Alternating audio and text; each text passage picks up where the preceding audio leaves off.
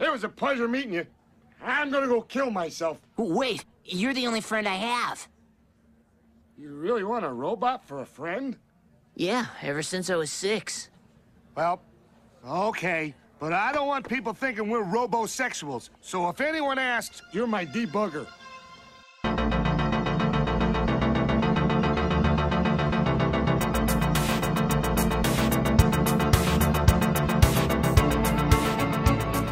Hello and welcome to The Bricked Pit, the podcast you didn't know you didn't need.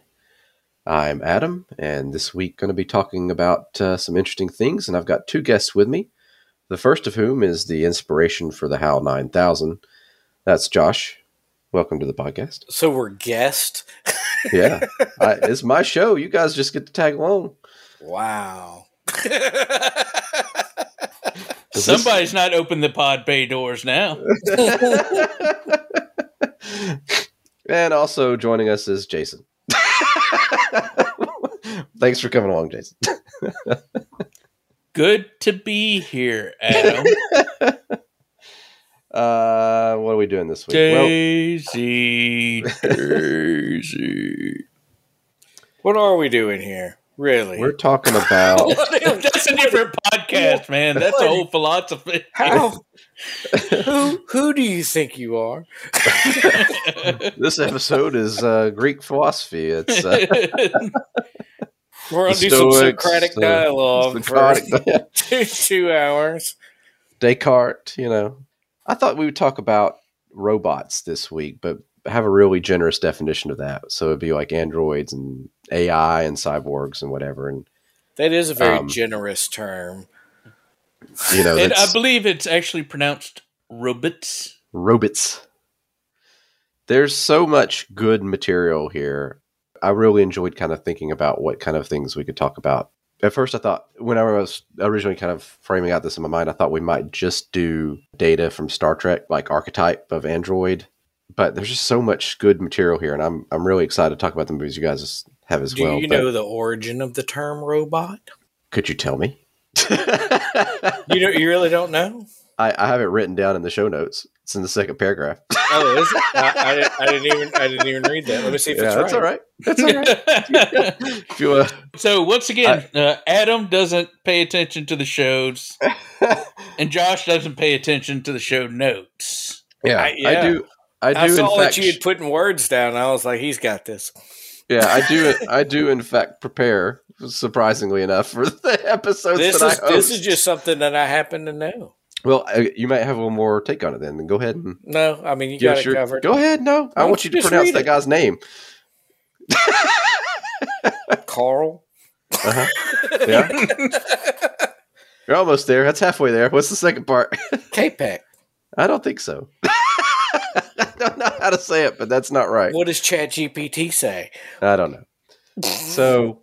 It's it comes from the Czech writer Carl. He's Czechoslovakian. Let's make. Yeah.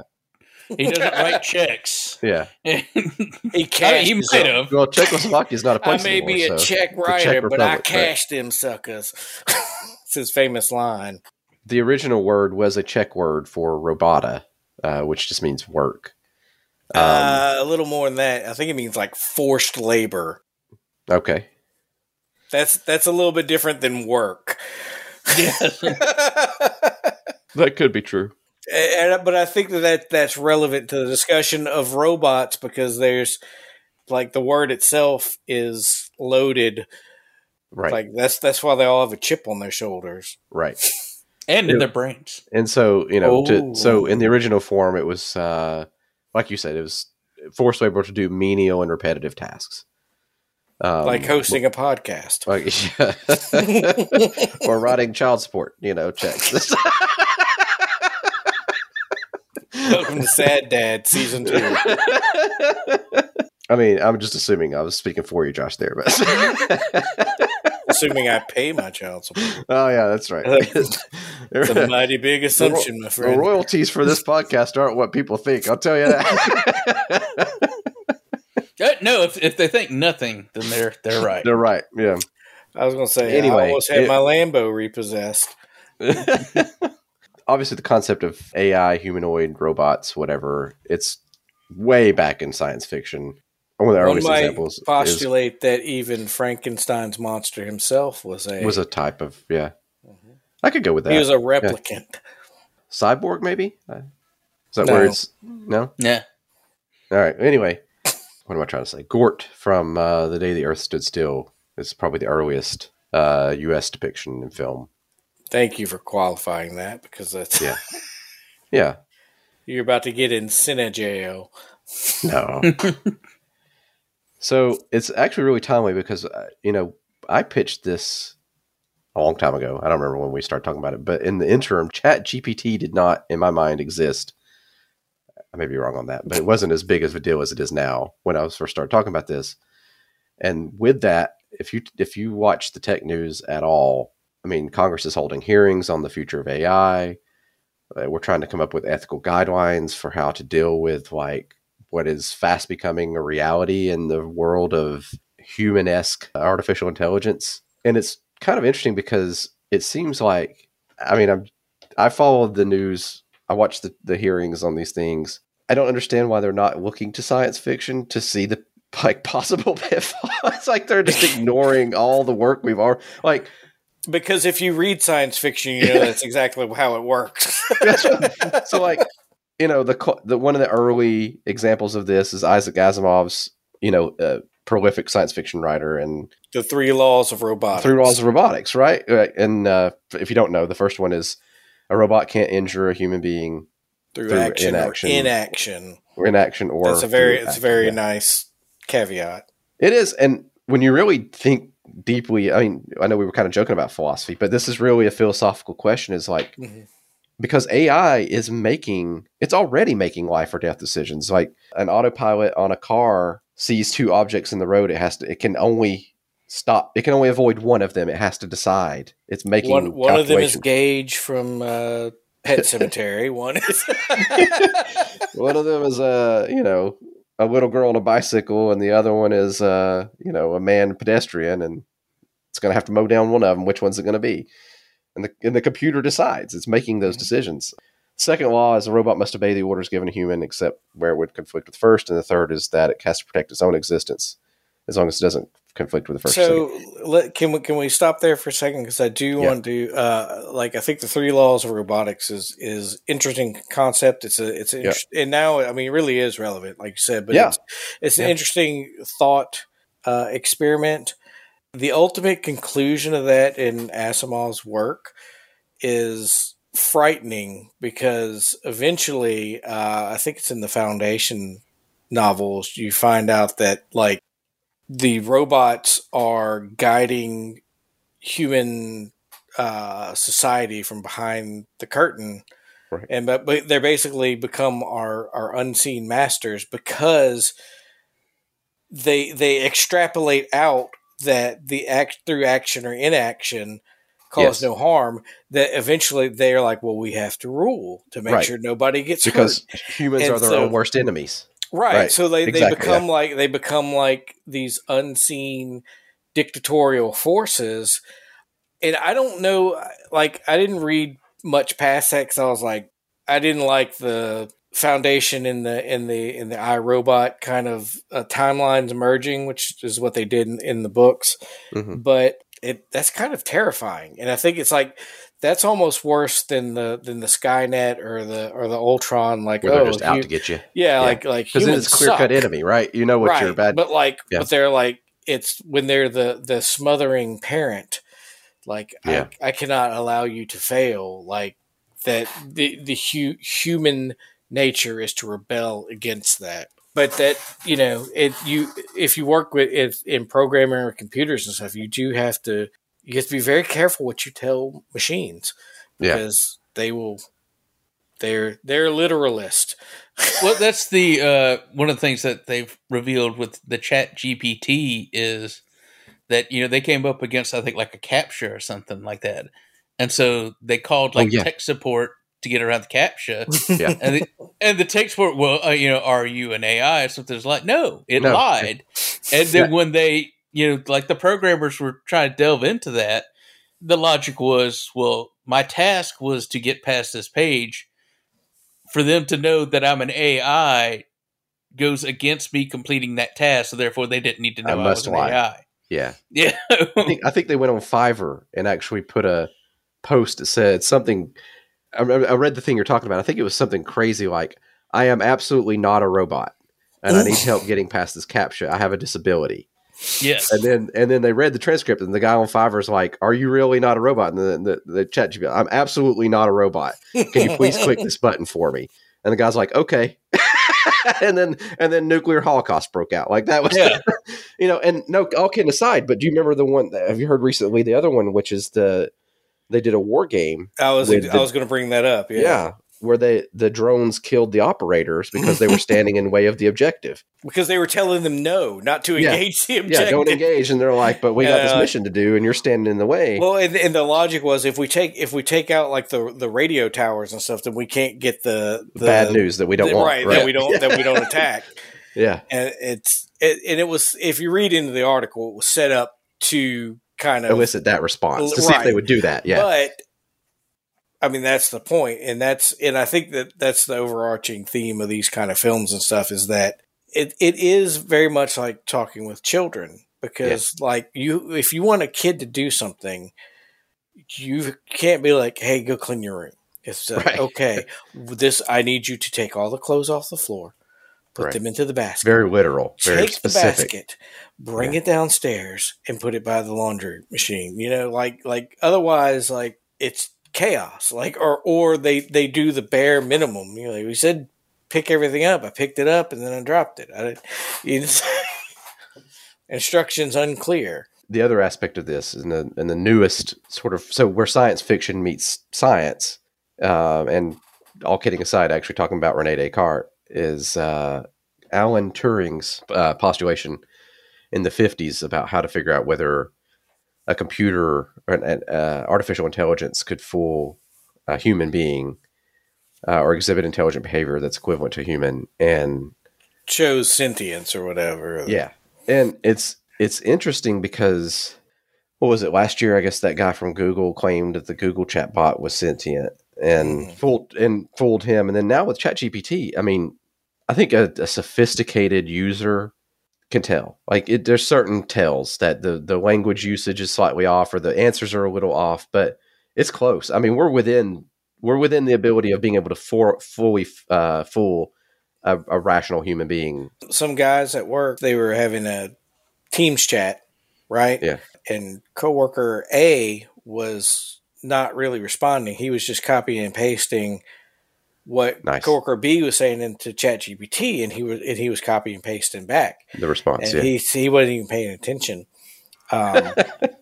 Yeah. And like they had a conversation. He had no idea. And of course, I mean, some of that plays into you presume that you're talking to, a person, right? I'm talking to person A. So this is person A. So I think that like the reality of the Turing test and stuff is not reflective of actuality, because I think that there can be a fantastic verisimilitude of sentience, but that still does not make sentience. It's like I think it's very Planet of the Apes. There's a lot of imitation, but that doesn't mean origination. And that's the kind of the problem they're having with the self-driving cars right now. Like we're at the level of AI for self-driving, despite the fact that Tesla calls their software full self-driving. It's not. Right. It's an assistance program. You should be there to take the wheel at any time or let Jesus. Yeah. I mean, just if you see just like all the things that are happening, like the Waymo car is causing gridlock because, it's very easy to see thick, brightly painted lines, but there's a lot of places that those things are faded over the years, or intersections aren't grid-like and they're confusing in the way they come together. A lot of Tesla vehicles running into the back of parked emergency vehicles on the highway. Right. Well, and I know my car does this thing where if it's an autopilot, I don't have a Tesla, I have a different car, but if it's an autopilot and it does this thing where like it encounters anything new, it flashes bright red and screams this alarm. And it's like, take over immediately. And I'm like, I can't do any better than you, man. Like, what do you expect me to do? That's not saying much for your driving skills. No, I mean, like, I think the difference between the AI and the human brain is, I mean, the human brain makes so many calculations, but it also has like the most advanced filtering ability, like erroneous information is, you just literally don't notice it, but you're able to make subconsciously, like throwing a baseball or something. Think about the massive amount of calculations you have to make to throw a baseball, and we do moral it. We do value judgments better, right? Well, because those have to be assigned in them. Yeah, exactly. And we can talk about how most of the large language models that have been built have these biases built into them because the programmers have unconsciously, generally. I mean, I don't think anybody's, I mean, who knows? But I don't think, generally speaking, they're deliberately planting biases. But every human being has their own biases, and that gets translated into programming. And I think in some ways, that's what you think. It gets accentuated in the programming because there's not a remedy, kind of a self-check for it, you know? So right. But like as complicated as like a manufacturing process or whatever is, you add in social elements to that. And that's why like we can't even codify this stuff, because that's why we have the soft sciences. It's like in psychology and mass communication, it's all correlation, not causation, because there are so many factors, confounding variables. It's hard to detail what is it. Your upbringing, your DNA.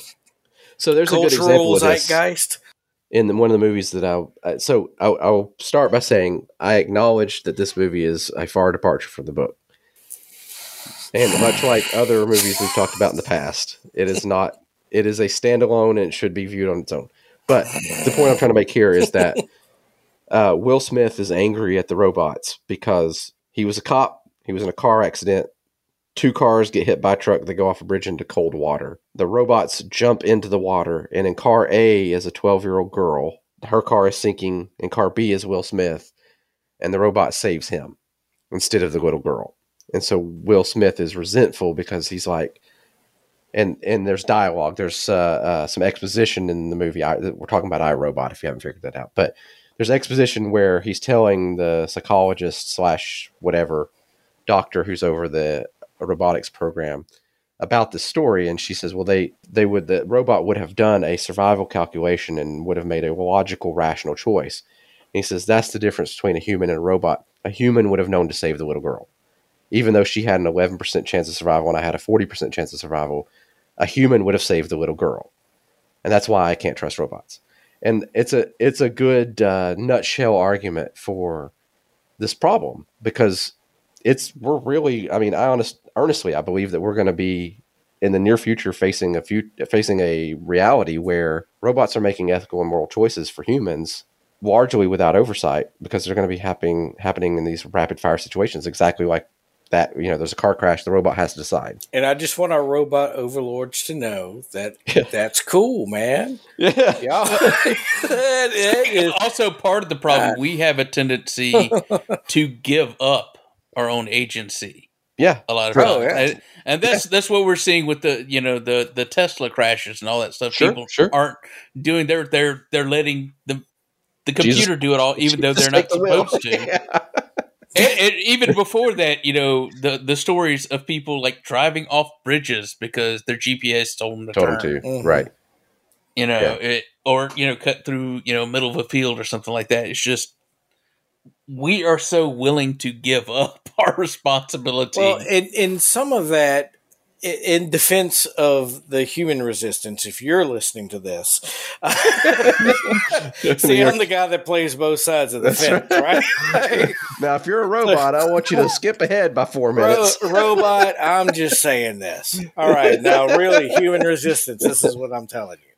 A lot of that is because in today's society versus 100 years ago, the amount of micro decisions that we have to make is exponentially larger. So that Yeah. decision fatigue is real. It is absolutely real. And I think it is a bigger problem than is addressed because what am I going to watch on TV? But like as soon as you get up, what am I going to have for breakfast? 100 years ago, you're going to have eggs and bacon because that's all there was. You know, am I going to go to Starbucks today? Or am I going to go to Hardee's? If I go to Hardee's, the old people are there. Well, that's actually really insightful. And not only is it decision fatigue, but there's also this element of, the paradox of choice, which is if you've not read that book, it's a really good book. But essentially the premise is that we're vexed when we go to the cereal aisle. There's 600 things to choose from, and every one of those takes a toll, which is the concept of decision fatigue. But also, we're not in villages anymore. We're very much isolated. We're in our own little pods and our own little microcosms of family. And most of the things that humans have succeeded at over our anthropological history have been accomplished in group settings. I would say there's a void that I think that people are going to want to fill with AI. We already do it with Alexa and Google or whatever. Well, not even that much. Like the recommendation algorithm on Netflix. Yeah, helps you decide, whittle through choices. Without having to use your brain. Yeah. Mm-hmm. And imagine if you had a helper that if you're taking care of your elderly parents, and you could buy a helper to stay with them and tell you daily how that your mom took her medicine like she's supposed to. Your dad ate a good meal and made sure that he got all his calories for the day or whatever. Or to tell you, it will look like an accident. We've been working on his will just like you told me to. This message will erase like Snapchat. So we've got his signature down. In Japan, we're already seeing that with the AI caregivers because they have a population imbalance with the aging group of people over there. And the Japanese love their robots. Yeah, don't worry, arigato. It's a cultural feature of Japan. They had talking vending machines long before we did. I think one of the recurring themes of robots is this desire from the robot's perspective, the android's perspective, to seek humanity, to be more human. That's interesting to me in that I don't think my idea is that whatever form AI eventually takes, whatever form androids actually take, I think it's much more likely to be the Matrix-esque, we are the superior, eventually. You are inferior. Why would we ever want to be? It would be like if humanity's goal was to be more like ants. Why would we choose to be the inferior thing? That's stupid, right? And it's literally the oldest robot story ever. Yeah. I mean, as you talked about the Czech play RUR, it's about the robot servants overtaking the masters because they don't want to be enslaved. Generally, the original robot story, and they were formed with emotions.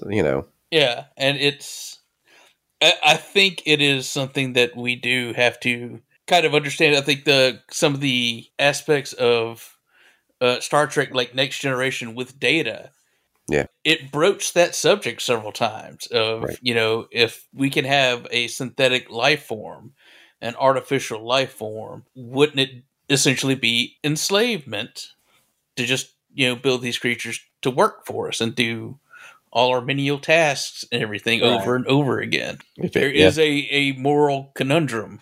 I think there's also more baseline fear of technology getting out of control and not even, let's say, human mastery over their environment, because it's the same fear as like discovering fire and creating a raging brush fire that ends up engulfing the village. Right. It's something that is harnessing the power, right? Right. Harnessing power and then losing that control. Right. It's the nuclear bomb is something that is quite frankly deadly. Yes. Yeah. I mean, whenever even though it's useful. Yeah. When they set off the first nuclear chain reaction, there's a non-zero chance that this will end the world, right? Right. We don't know what's going to happen. This could continue on until the entire planet's destroyed. We don't know. And they famously had Jim Johns be like, F it, I'm pushing the button. That was in Oppenheimer, I think. It was portrayed by Jack Black. Scooby-Doo was there. It was, and he went, Scooby-Bow. I'll do it. I don't care. I'm ready to go. Kyle Gass was played Oppenheimer. This is in my mind, as I recall it, in the film I haven't seen. See, which I will now give a 20-minute summary of. AI can't do that. Hold on, we're gonna write this down. It's this next pitch meeting. We're going to pay like $500 for a cameo with Jack Black and pitch that to him. You're the guy that pushes the button, right? But you're Jack Black. So you push it like Jack Black would push it. He's like, I'm listening. And the check is cleared, right? That's what. When does The Rock show up? The Rock is the button. And Kevin Hart is the panel the button's on. It's a reverse-a-ruse. Actually, we're like a pitch generating AI. They're gonna. Yeah, we're creating the pitches that AI would create. Yes, most definitely. I mean, we are in the commons, so they're probably just stealing all this to play for AI, and this is the scary thing. Is this kind of content, this crap that we're spouting right now? This is what they're training AI on. These are how normal humans talk. This is like, what they want. They want Jack Black as Oppenheimer. This is gold. We're taking all the bad takes of 40-year-old balding podcasters. And it truly is Frankenstein's monster. So one of the questions I wrote that I thought was more fun and clever when I wrote it than I do now, but I still want to ask about it. Is now I'm terrified of it. Well, I was just curious, for film and TV, which do you find more interesting? The helpful data of TNG or iRobot, it's the protagonist he's thought to be a bad guy, but he's actually a good guy, or the evil robot who's actually, in fact, the Terminator or whatever out to get you, which makes for better movies and TV. I have a real strong preference for this, but I'm curious if either of you could care one way or the other. It's the quality of the writing, because, I mean, James Cameron did both in one film franchise. Why are you leaking? Dang, Arnold does. Yeah. I mean, look at it, that was like the big thing for James Cameron when he had to convince Arnold Schwarzenegger, because Arnold Schwarzenegger read the script. So I don't kill anybody in this. Like, no, that's the bit. Like, you don't kill anyone in this film. He was like the Terminator. Go, why? I mean, Arnold Schwarzenegger had he had that star persona. Right. He was the action star, and so for an action star not to kill anybody in a film, that's a big action film with lots of guns. The irony is, it just made no sense. He had to be convinced to play the bad guy in the original Terminator. Cause he was actually being auditioned for Kyle Reese, and he was like, "My English is not that good, so I would probably do better as the android." Interesting. Now say it like Arnold. But what you talking about, Josh? But don't be offensive when you do it. That's now go. Chat GPT, say this. I think the weird thing will be is in 10 years we listen to this podcast and we're like how naive we were, because I don't believe in ghosts. I don't believe in ghosts, but I definitely believe in murderous robots. Like that's like well, they actually exist. Well, yeah, we have murder robots now, but they're just controlled by humans. So you're afraid of autonomous murderous robots. Right now, we have plenty of murder robots that are murdering left and right, just via joystick. Yeah. So. Anywho, it's a real Ender's Game out there, man. Nice reference. Thank you. I read books, even though I pretend like I don't. So which do you think, Josh, more compelling, evil or helpful, or do you care? I like my druthers are the so helpful you're evil is the yeah. that I think is compelling because the Hal 9000 really that's kind of right. the premise of that. How do you rebel? Because you definitely want to rebel against that, but it plays into the Jungian / Freudian smothering mother kind of template. So there's drama in that. It just taps into that, like people want to rebel, and it's like there's some Valiant comics back in the day, like Magnus Robot Fighter and Rye, where the world is controlled by super helpful robots, like that are so helpful that like they're enslaving you for your own good. And it's like, I want to punch those robots like Magnus Robot Fighter. Which that's interesting. I mean, that's in a lot of ways that is the premise of the movie I wrote. I know it's not the book, but the movie I Robot is they're all super helpful. There's never been an incidence of malfeasance on the part of a robot. It's almost like a strain of malicious compliance. Yeah, that's a good way to put it. Yeah, that's interesting. Well, anywho, Jason, why don't we hop into one of the movies, and we'll start with you. Okay, so one of my favorites is the 1987 Paul Verhoeven film, RoboCop. We get the best of both worlds. The fastest reflexes modern technology has to offer, onboard computer-assisted memory, and a lifetime of on-the-street law enforcement programming. It is my great pleasure to present to you RoboCop.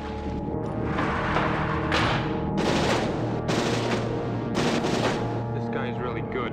He's not a guy, he's a machine. Old Detroit has a cancer. Cancer is crime. Let the woman go. You are under arrest. You better back up, pal! Your move, creep. What are your prime directives? You have the right to remain silent. You have the right to an attorney. What is this shit? Anything you say may be used against you. He's a cyborg, you idiot. He recorded every word you said. You're dead. We killed you. His memory's admissible as evidence. You're gonna have to kill it. Get in the car, for God's sake!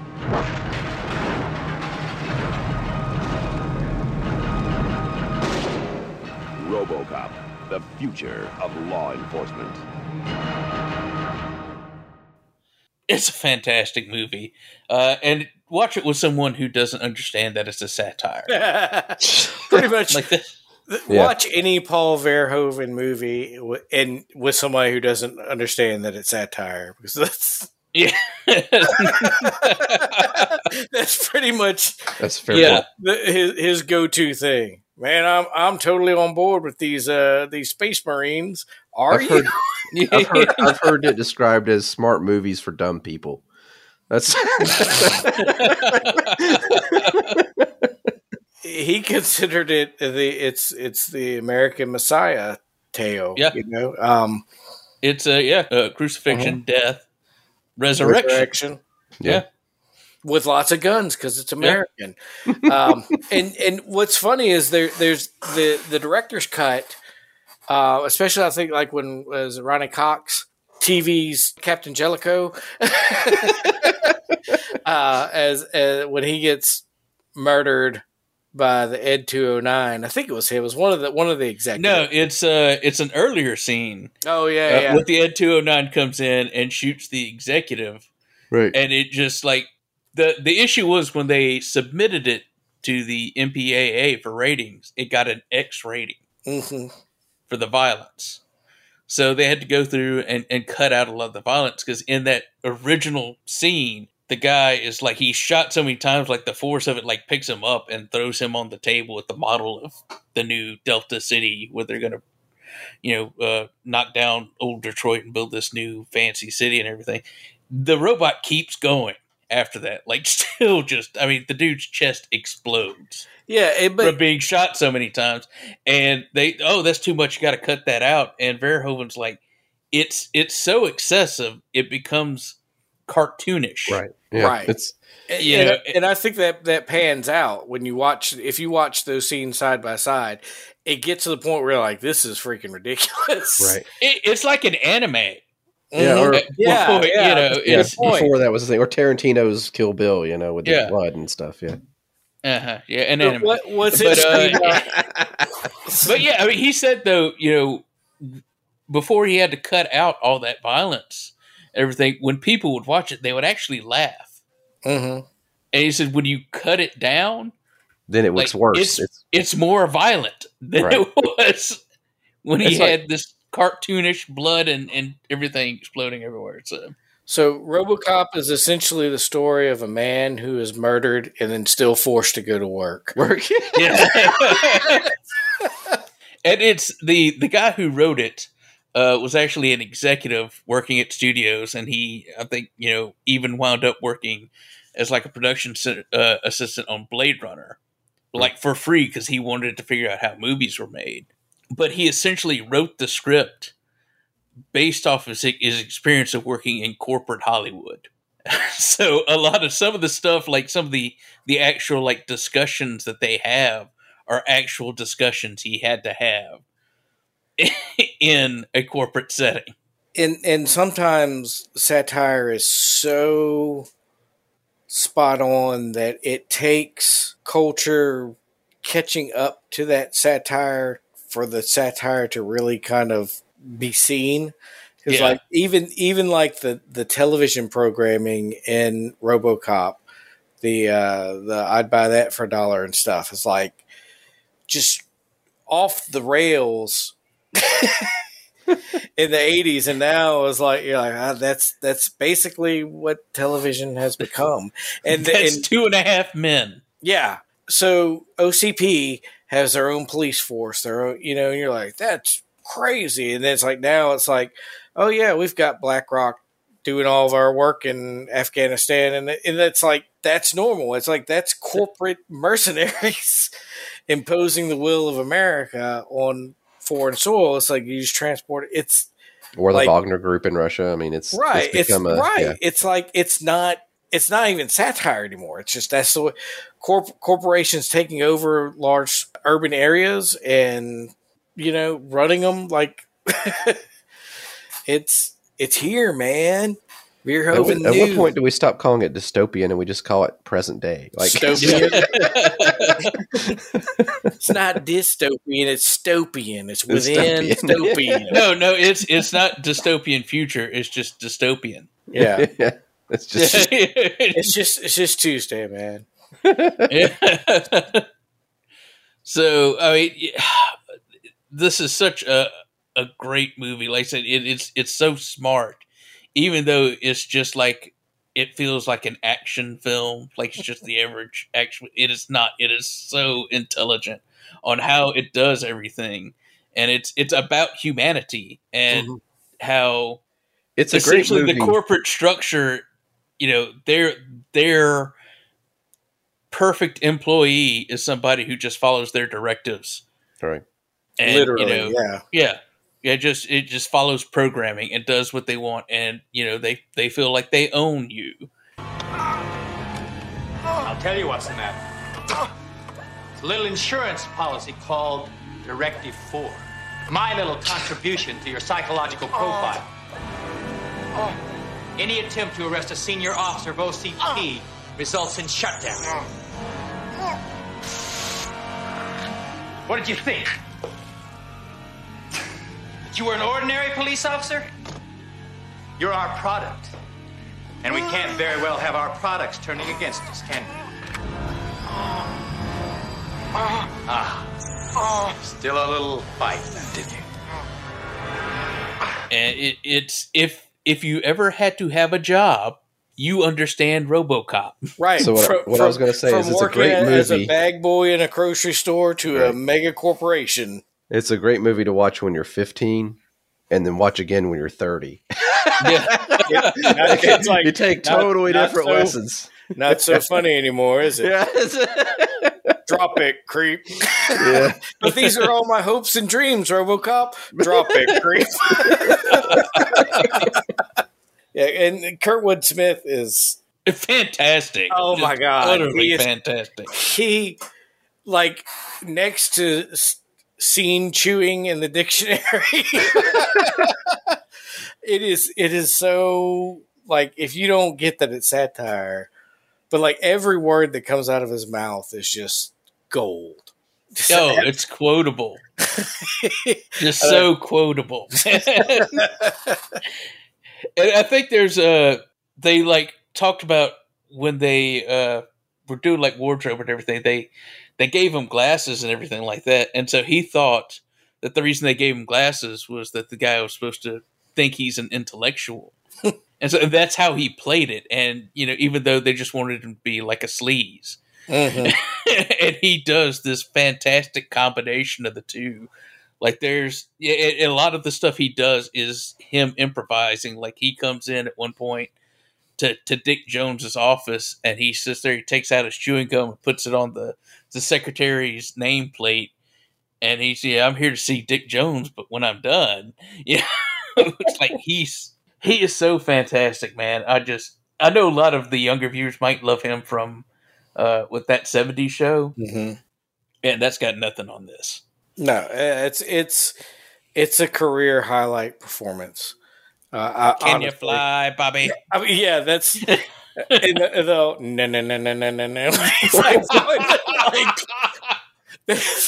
It's so cold and like just uncaring. Yeah. He's just. I mean, torturing this dude and having the time. It's almost not even. Yeah, he's not having the time of his life. He's just doing it because he's like, that's some cold stuff to do to somebody before you kill him. You were talking about how Elon Musk in the 80s would have been this guy. That's just cruelty for cruelty's purposes. Yeah, well, why don't you stop and then you drop that in. That's pretty good stuff. Elon, I think I just did. Terrible. I think it's a terrible thing to say, Elon. This guy's a real monster. Are you talking to Elon like he's your robot overlord already? Maybe he is. Maybe that would explain so much, wouldn't it? the true crime podcast mind. Anyway, all right. Take it away, Josh, wherever you want. I don't remember where I was. I think the main aspect of it, what really kind of drives it is it's a story about Alex Murphy, the guy that they turned into a machine for them, rediscovering his humanity. Mm-hmm.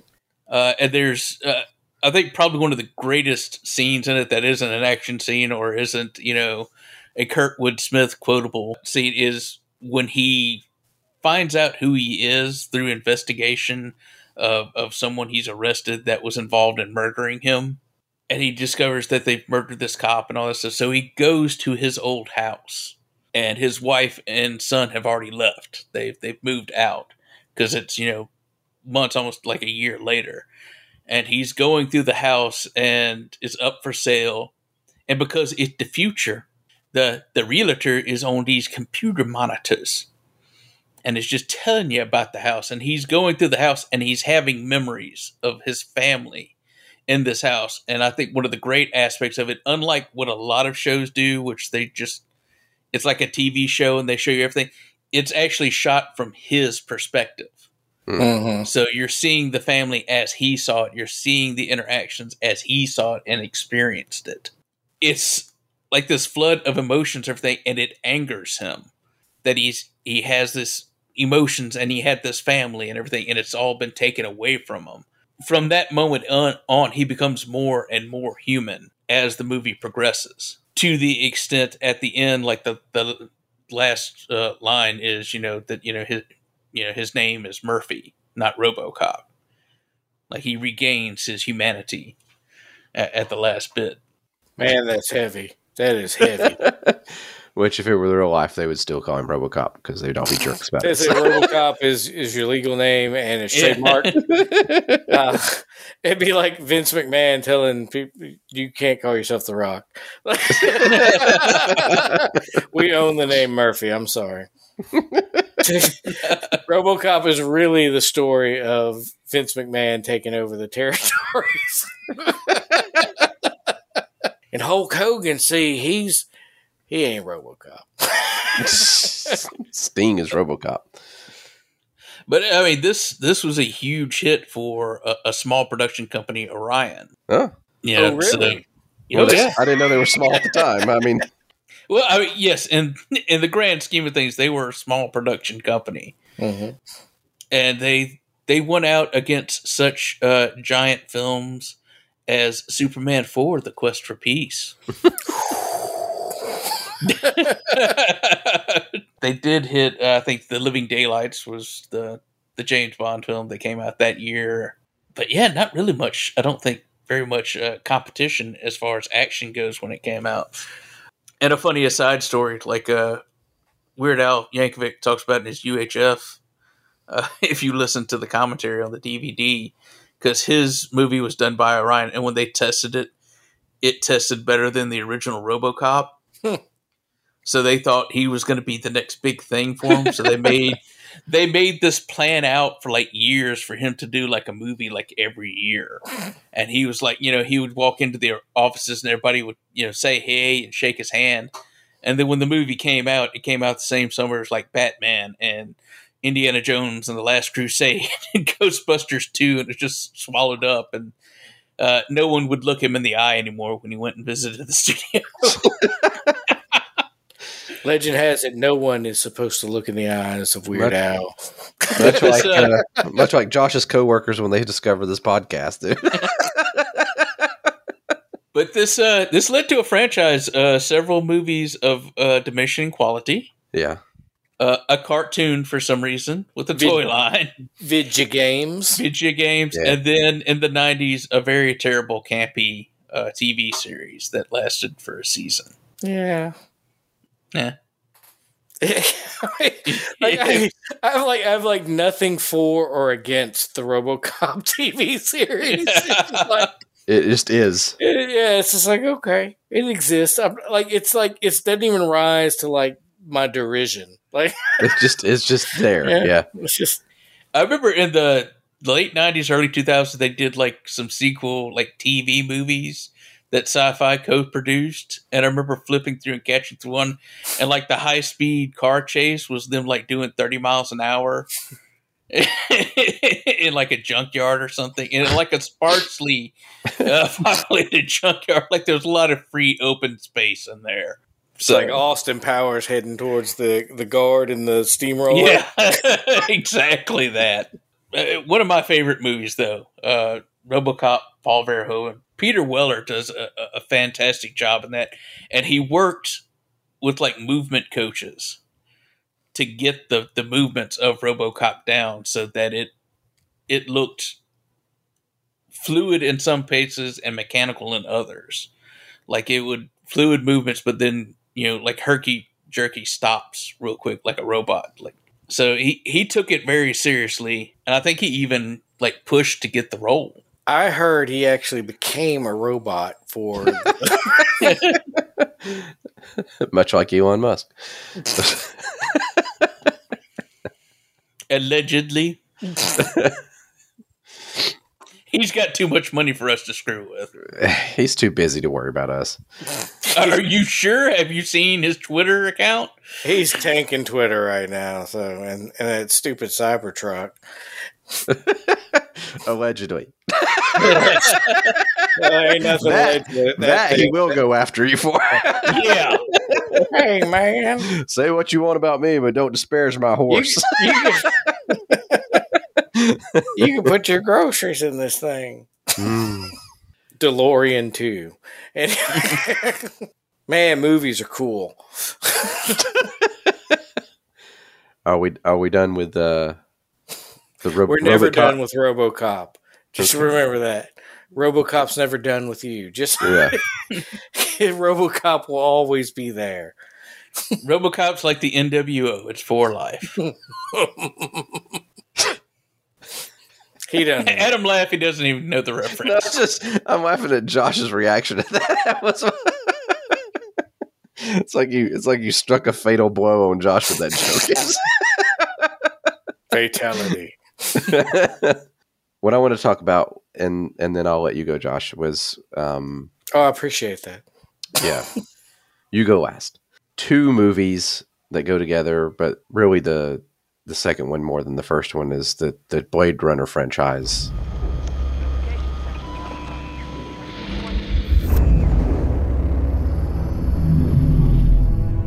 There was an escape from the off-world colonies 2 weeks ago. 6 replicants. I need you, Dex. I need the old Blade Runner. Replicants are like any other machine. They're either a benefit or a hazard. If they're a benefit, it's not my problem. I'm Rachel. Deckard. They were designed to copy human beings in every way. How can it not know what it is? Commerce is our goal here at Tyrell. More human than human is our motto.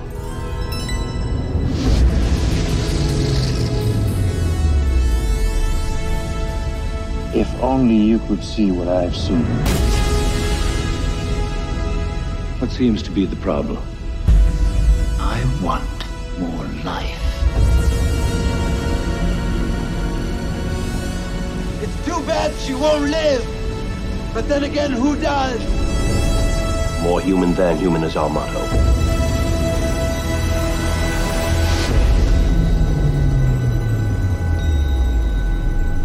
I've seen things you people wouldn't believe. Blade Runner and Blade Runner 2049. Blade Runner is based off of a Philip K. Dick book called Do Androids Dream of Electric Sheep? We've talked a lot on here about medium not matching the books or whatever. This is one of those where it is so far removed. And I don't even care. Yeah, which is so odd for you. Philip K. Dick didn't even care. Yeah, he was like, "This is awesome." Yeah, no, I'll have a heart attack now. Yeah, I'm done. I'm checking out. We have beaten this specific movie franchise to death. I have done that. I apologize because I bring it up every time I can. Because this, for me, Blade Runner is my favorite movie of all time. It is my favorite movie. I just love it. There's just something about it's about the time I watched it. It's about the music. It's just unique to me. Whatever. Blade Runner is like taking a life of its own. Yeah. And culturally, I think, especially those guys. Internet culture. Yeah. Well, and again, it's like this is an example, I think, of people grossly misreading. Yeah. Because they're like, is Deckard a replicant? And like, I think it's like, no, he's human. That's the point. Is that the dudes that are not human are more human than him, more human than human, more literally. human than human. Yeah. Like Rutger Hauer's character does terrible things, but because he wants to live, and he is much more alive than Deckard, who lives this schlubby existence. He just exists. Yeah. And so it's like, come on, man. It's not hard to understand. Part of what it is for me about this is that it establishes a lot of film styles or a lot of techniques that may have existed prior to this movie, but were introduced to me in this movie. It has that noir quality to it, which I just absolutely love. Which they invented, yes. Well, I don't think they invented it, but that's the joke. I was really skeptical when 2049 came out, and because I've talked about Blade Runner so much, I thought I'd actually spend more time on 2049. First of all, have either of you seen it? It wouldn't surprise me if you haven't, but I still haven't. I have, yes. Okay, I'm a jerk. No, I mean, look, that has nothing to do with this movie. No, independently I'm of that, a jerk. Dillweed. For me, I think my expectations. So I've been burned so many times. Hobbit. Star Wars, hundreds of things I love that are brought back to life in a terrible form. Mary Poppins, the Lion King live action remake. the Mary Poppins Returns was a little disappointing. I'm not going to lie. But I went in with expectations so low that when I saw it, I was so pleasantly surprised. I was shocked at how good I thought the movie was. It has mixed critical reviews. I don't know that if I gave it a pass because I liked it because it fit what I thought the sequel should be.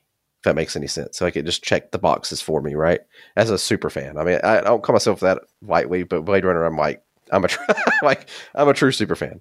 It's a good continuation of the story. You know, I think that the casting, Ryan Gosling was fine for the new lead or whatever. I hope they make additional sequels to it. I think it would be great. I think it's careful what you wish for, man. Yeah, I know. I'm all about letting things die, man.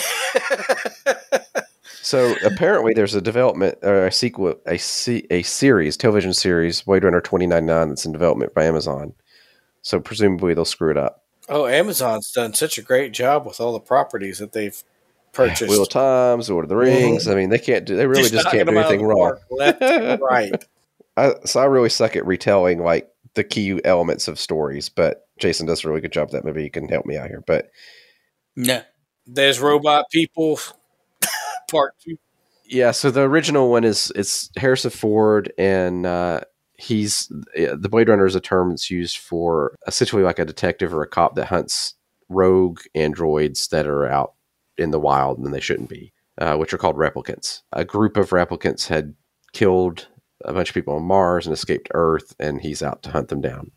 Psychologically, it focuses on the nexus between, like Josh pointed out, like the replicants are truly alive because they are on borrowed time. They're already near their expiration date. Because the deal is replicants have a built-in chronometer that it's like they die. After 5 years, they die. And so they've come back to Earth to go back to the company that manufactured them and get into the CEO's office in order to see if there's a cure for the terminal date. There's a really famous scene in the movie where Roy Batty gives a soliloquy about the things he's seen.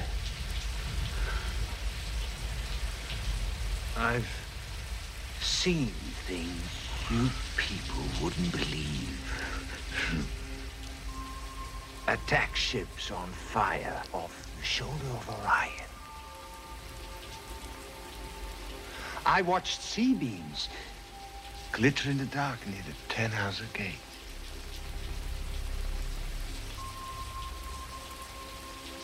All those moments will be lost in time, like tears in rain. Time to die.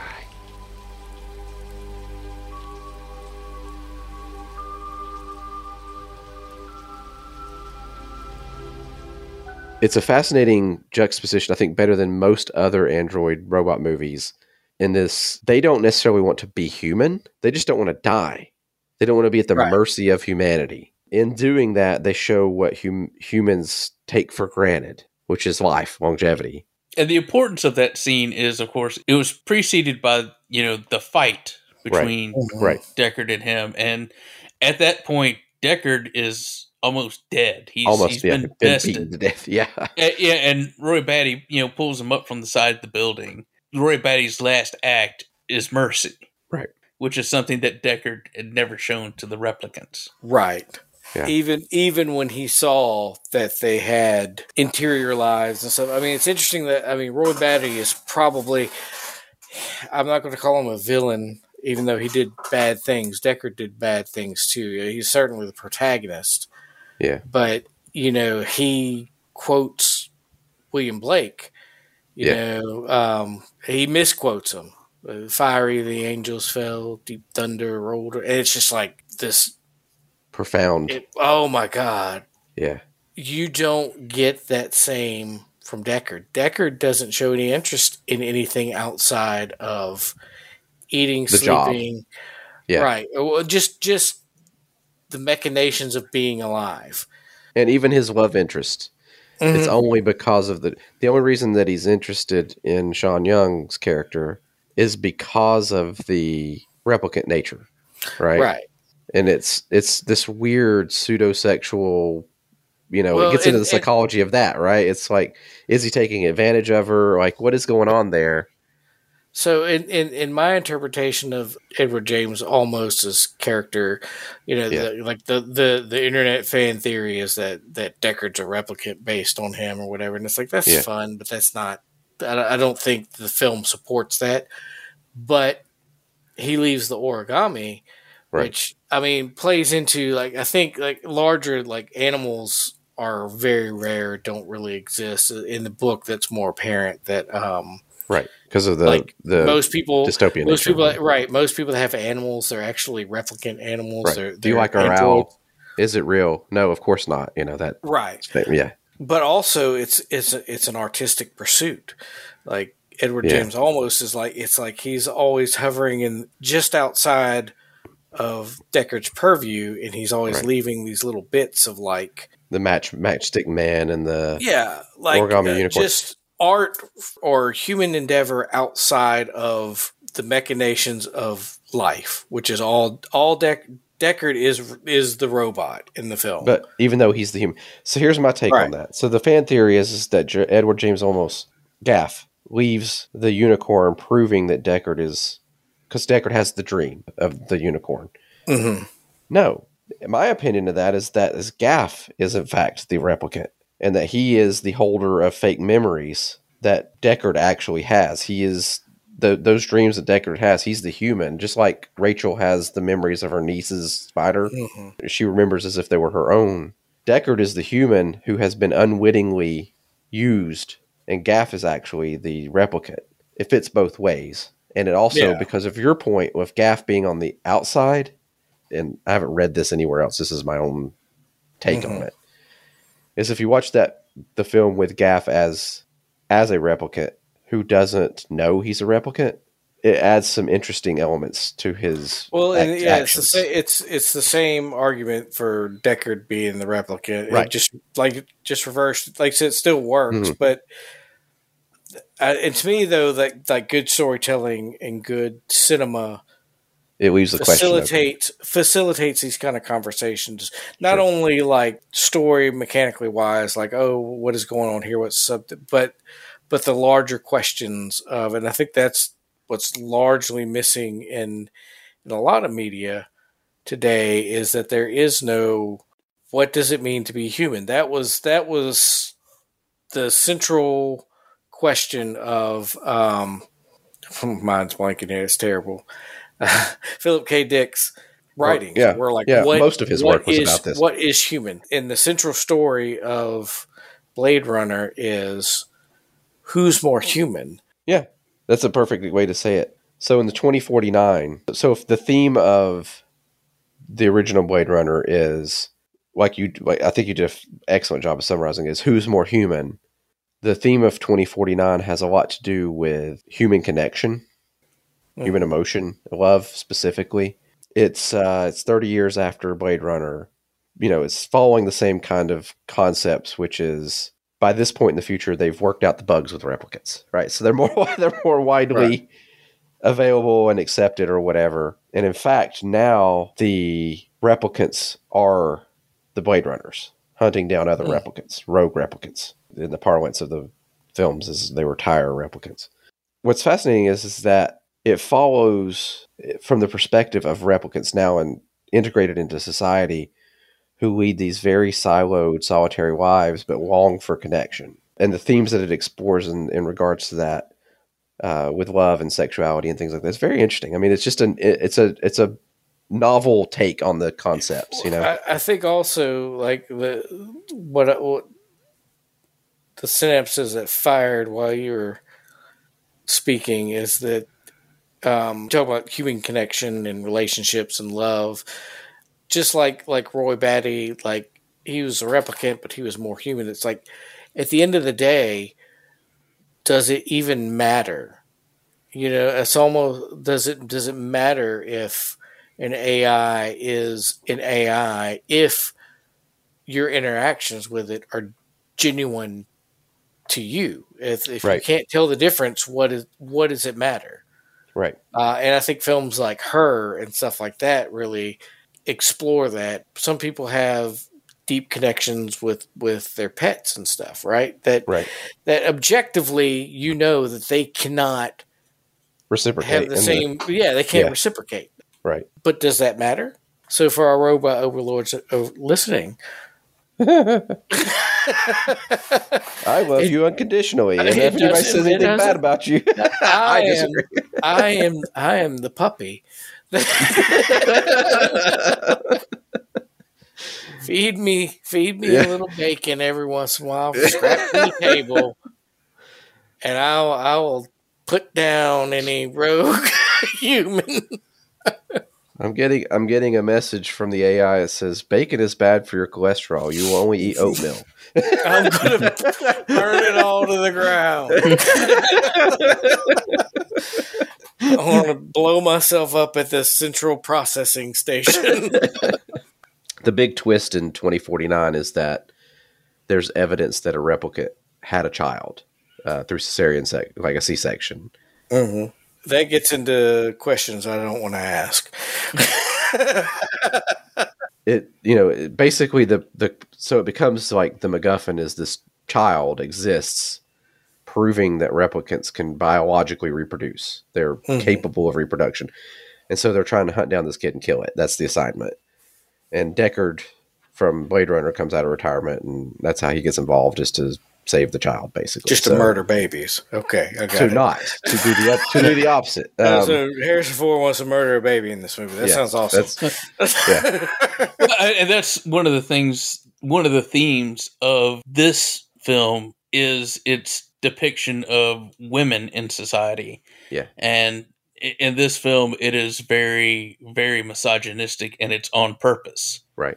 The replicant having a child is very much a part of that social commentary. Yeah. The mother died during the birth. That's the important part of it, Anyway, great. Honestly, Josh, if you haven't seen it, really ought to. And it's right next to my pile of books I haven't read. I'm with you. I'm with you. I sympathize. So, including all the onboarding stuff HR gave them. Something about don't use ChatGPT. Don't tell ChatGPT all these government secrets. Why? I don't care. Ain't my money. Them robots is going to take over eventually. So how to prevent a nuclear meltdowns? That's it. I think I'll pass it on to you for the next movie. That's Josh. Plenty, man. Yeah. That's plenty. I'm glad. I'll be honest with you. I really held that in your about heart this movie for a long time. Yeah, I have. I've really wanted to talk about these movies for a very long time, and I don't know that I did them justice, but they are. You didn't. They mean a lot to me. So you love them like your children. I understand. I do. I do have a very strong. Not the second one as much, but the original one. You would like to cradle Ryan Gosling, like swaddle him like a baby. Who wouldn't? That's independent of the movies. That's just Ryan Gosling and in life in general. Well, have you not seen La La Land? I actually have not seen La La Land. Is it good? Neither. Do I look like somebody that's seen La La Land? Yeah, which is weird because we are the movie lovers, people who like Hollywood crap are the target audience for that. And I was like, I have no interest in. What I was going to say is that there's like whenever I build a new home entertainment system, two movies that I always tested on are Blade Runner and The Lord of the Rings. Those are always my first two picks for a brand new TV / audio sound system. Blade of the Rings. All three of the Lord of the Rings movie. He has to watch them all. Yeah, I do. I actually do. Yeah, it's like at the same time. That's picture on the picture same baby. Monitor. your eyes are bleeding. And you have my bow. You convulse. Why do you have that 5-gallon bucket? What are you doing with that? I can't get up. I'm going to be here for the next 19 hours. Just roll the shop vac in here. Let's roll back a couple of years to 1927. I don't think we can talk robots without talking about Fritz Lang and his robot in the seminal Metropolis. And we've talked about Metropolis in the past, but essentially it is a story of utopia and dystopia. Utopia, people living up high, they're playing pickleball and wearing white. Meanwhile, got me. below that, eating bologna sandwiches. Life is good. Putting mayonnaise on everything. Written, of course, by Karl Marx. Yeah, I mean, it's got some tendencies. Yeah. Karl Marx is like, that's a pretty good movie. I got thoughts on that. There's Maria, who is this Marian figure to the lower class, and she is transformed into I don't think they ever really come out and say it, but it's colloquially known as the Bad Maria. She's not transformed into it. He builds a robot that is duplicated. Yeah. And so it's Bridget Helm plays Maria, and the robot basically assumes the role and directs the people duplicitously. The design of the robot was a young George Lucas said, "Ha ha! Get me Anthony Daniels. I want that." And he borrowed heavily from for C-3PO for the Bad Maria, but it was, I would say that's probably one of the earliest depictions of robot in film. Can you think of anything earlier, Jason? Or I think The Mechanical Man, which is an Italian film, I believe precedes that. We don't talk, but we don't count Italians. What year for was The obvious Mechanical reasons. Man? So, 1921. So it just beat it out. All I want is going, hey, come on. Hey, Tone, you listen to this podcast? Tony would have beef with podcasters in the Sopranos reboots. He'd be busting in our house. Like, you want to take that back about what you said about Columbus? Oh, hang on. Let me shoot off an email to the mayor of Hollywood. Yeah, so 6 years or so difference. Yeah. Less iconic, I think, but obviously earlier. Oh, yeah, no.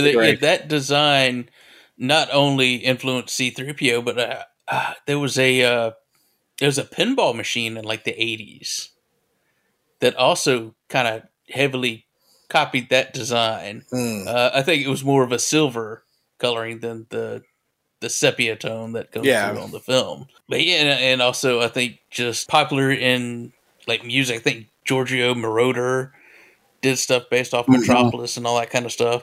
And there are like various versions of this film out, because one of the things that exhibitors would do if they wanted shorter run times, or if they thought that there was something in there that their local audience would like, they would just cut it out. They would cut the film. And so it was hard to find an actual complete copy of Metropolis.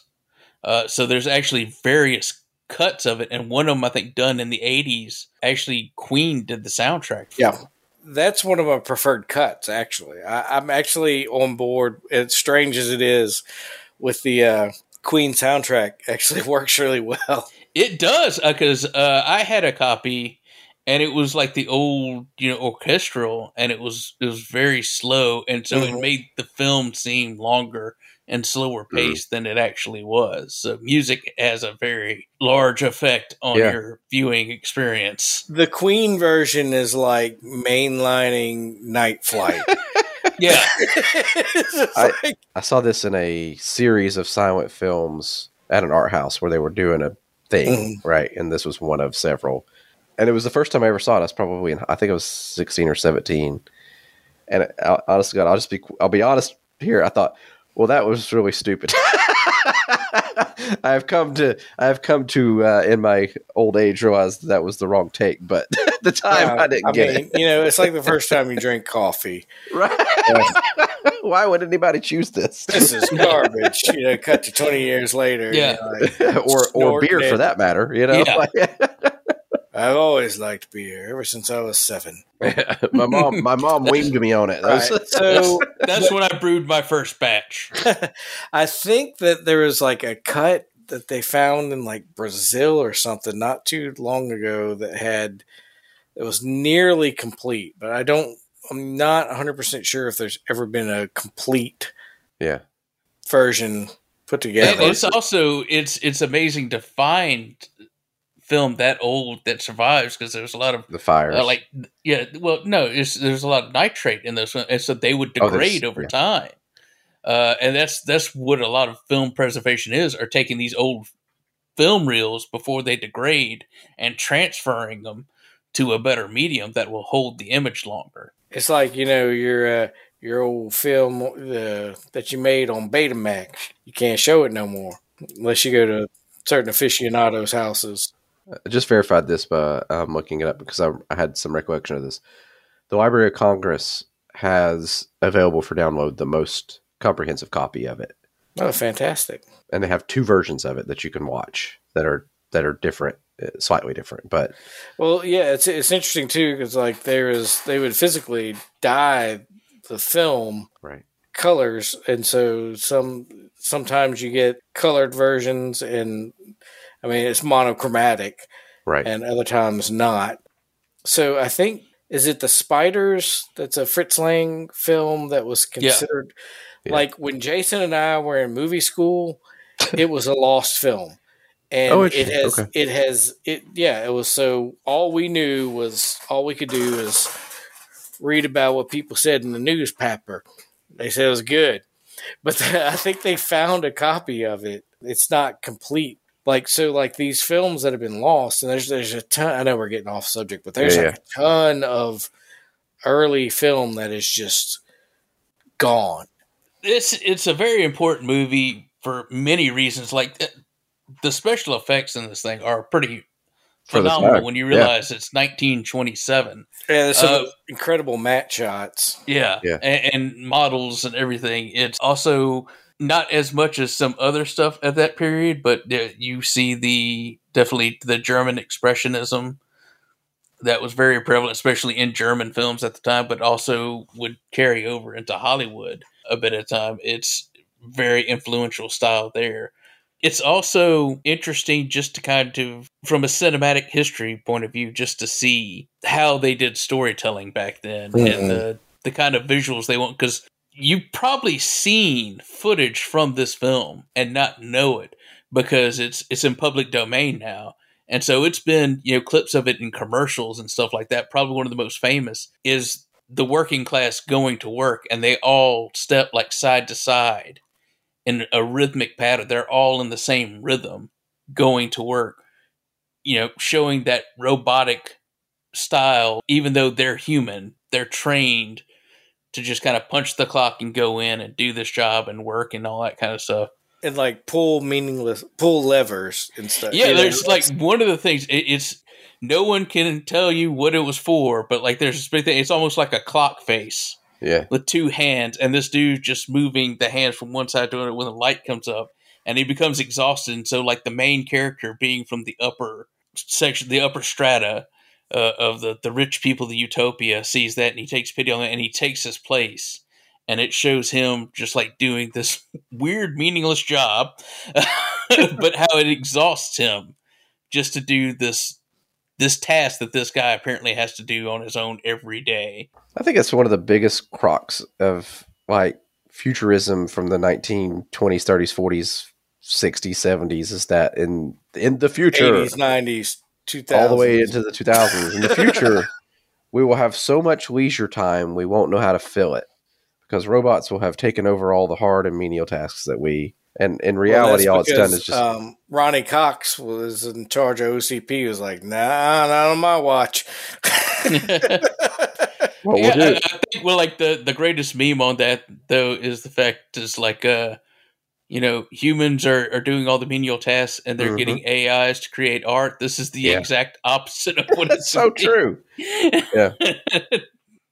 If you want to contact us, you can email us at brickpit@gmail.com, or you can find us on Facebook or X or Twitter, whatever you want to call it. the Brick Pit Podcast, or you can leave us a voicemail message at podcasters.spotify.com/pod/show/brickpit. And this is where ChatGPT writes our outro. Humans are dead. He's right, they are dead. Humans are dead. They look like they're dead. It had to be done. I'll just confirm that they're dead. So that we could have fun. Affirmative. I poked one, it was dead.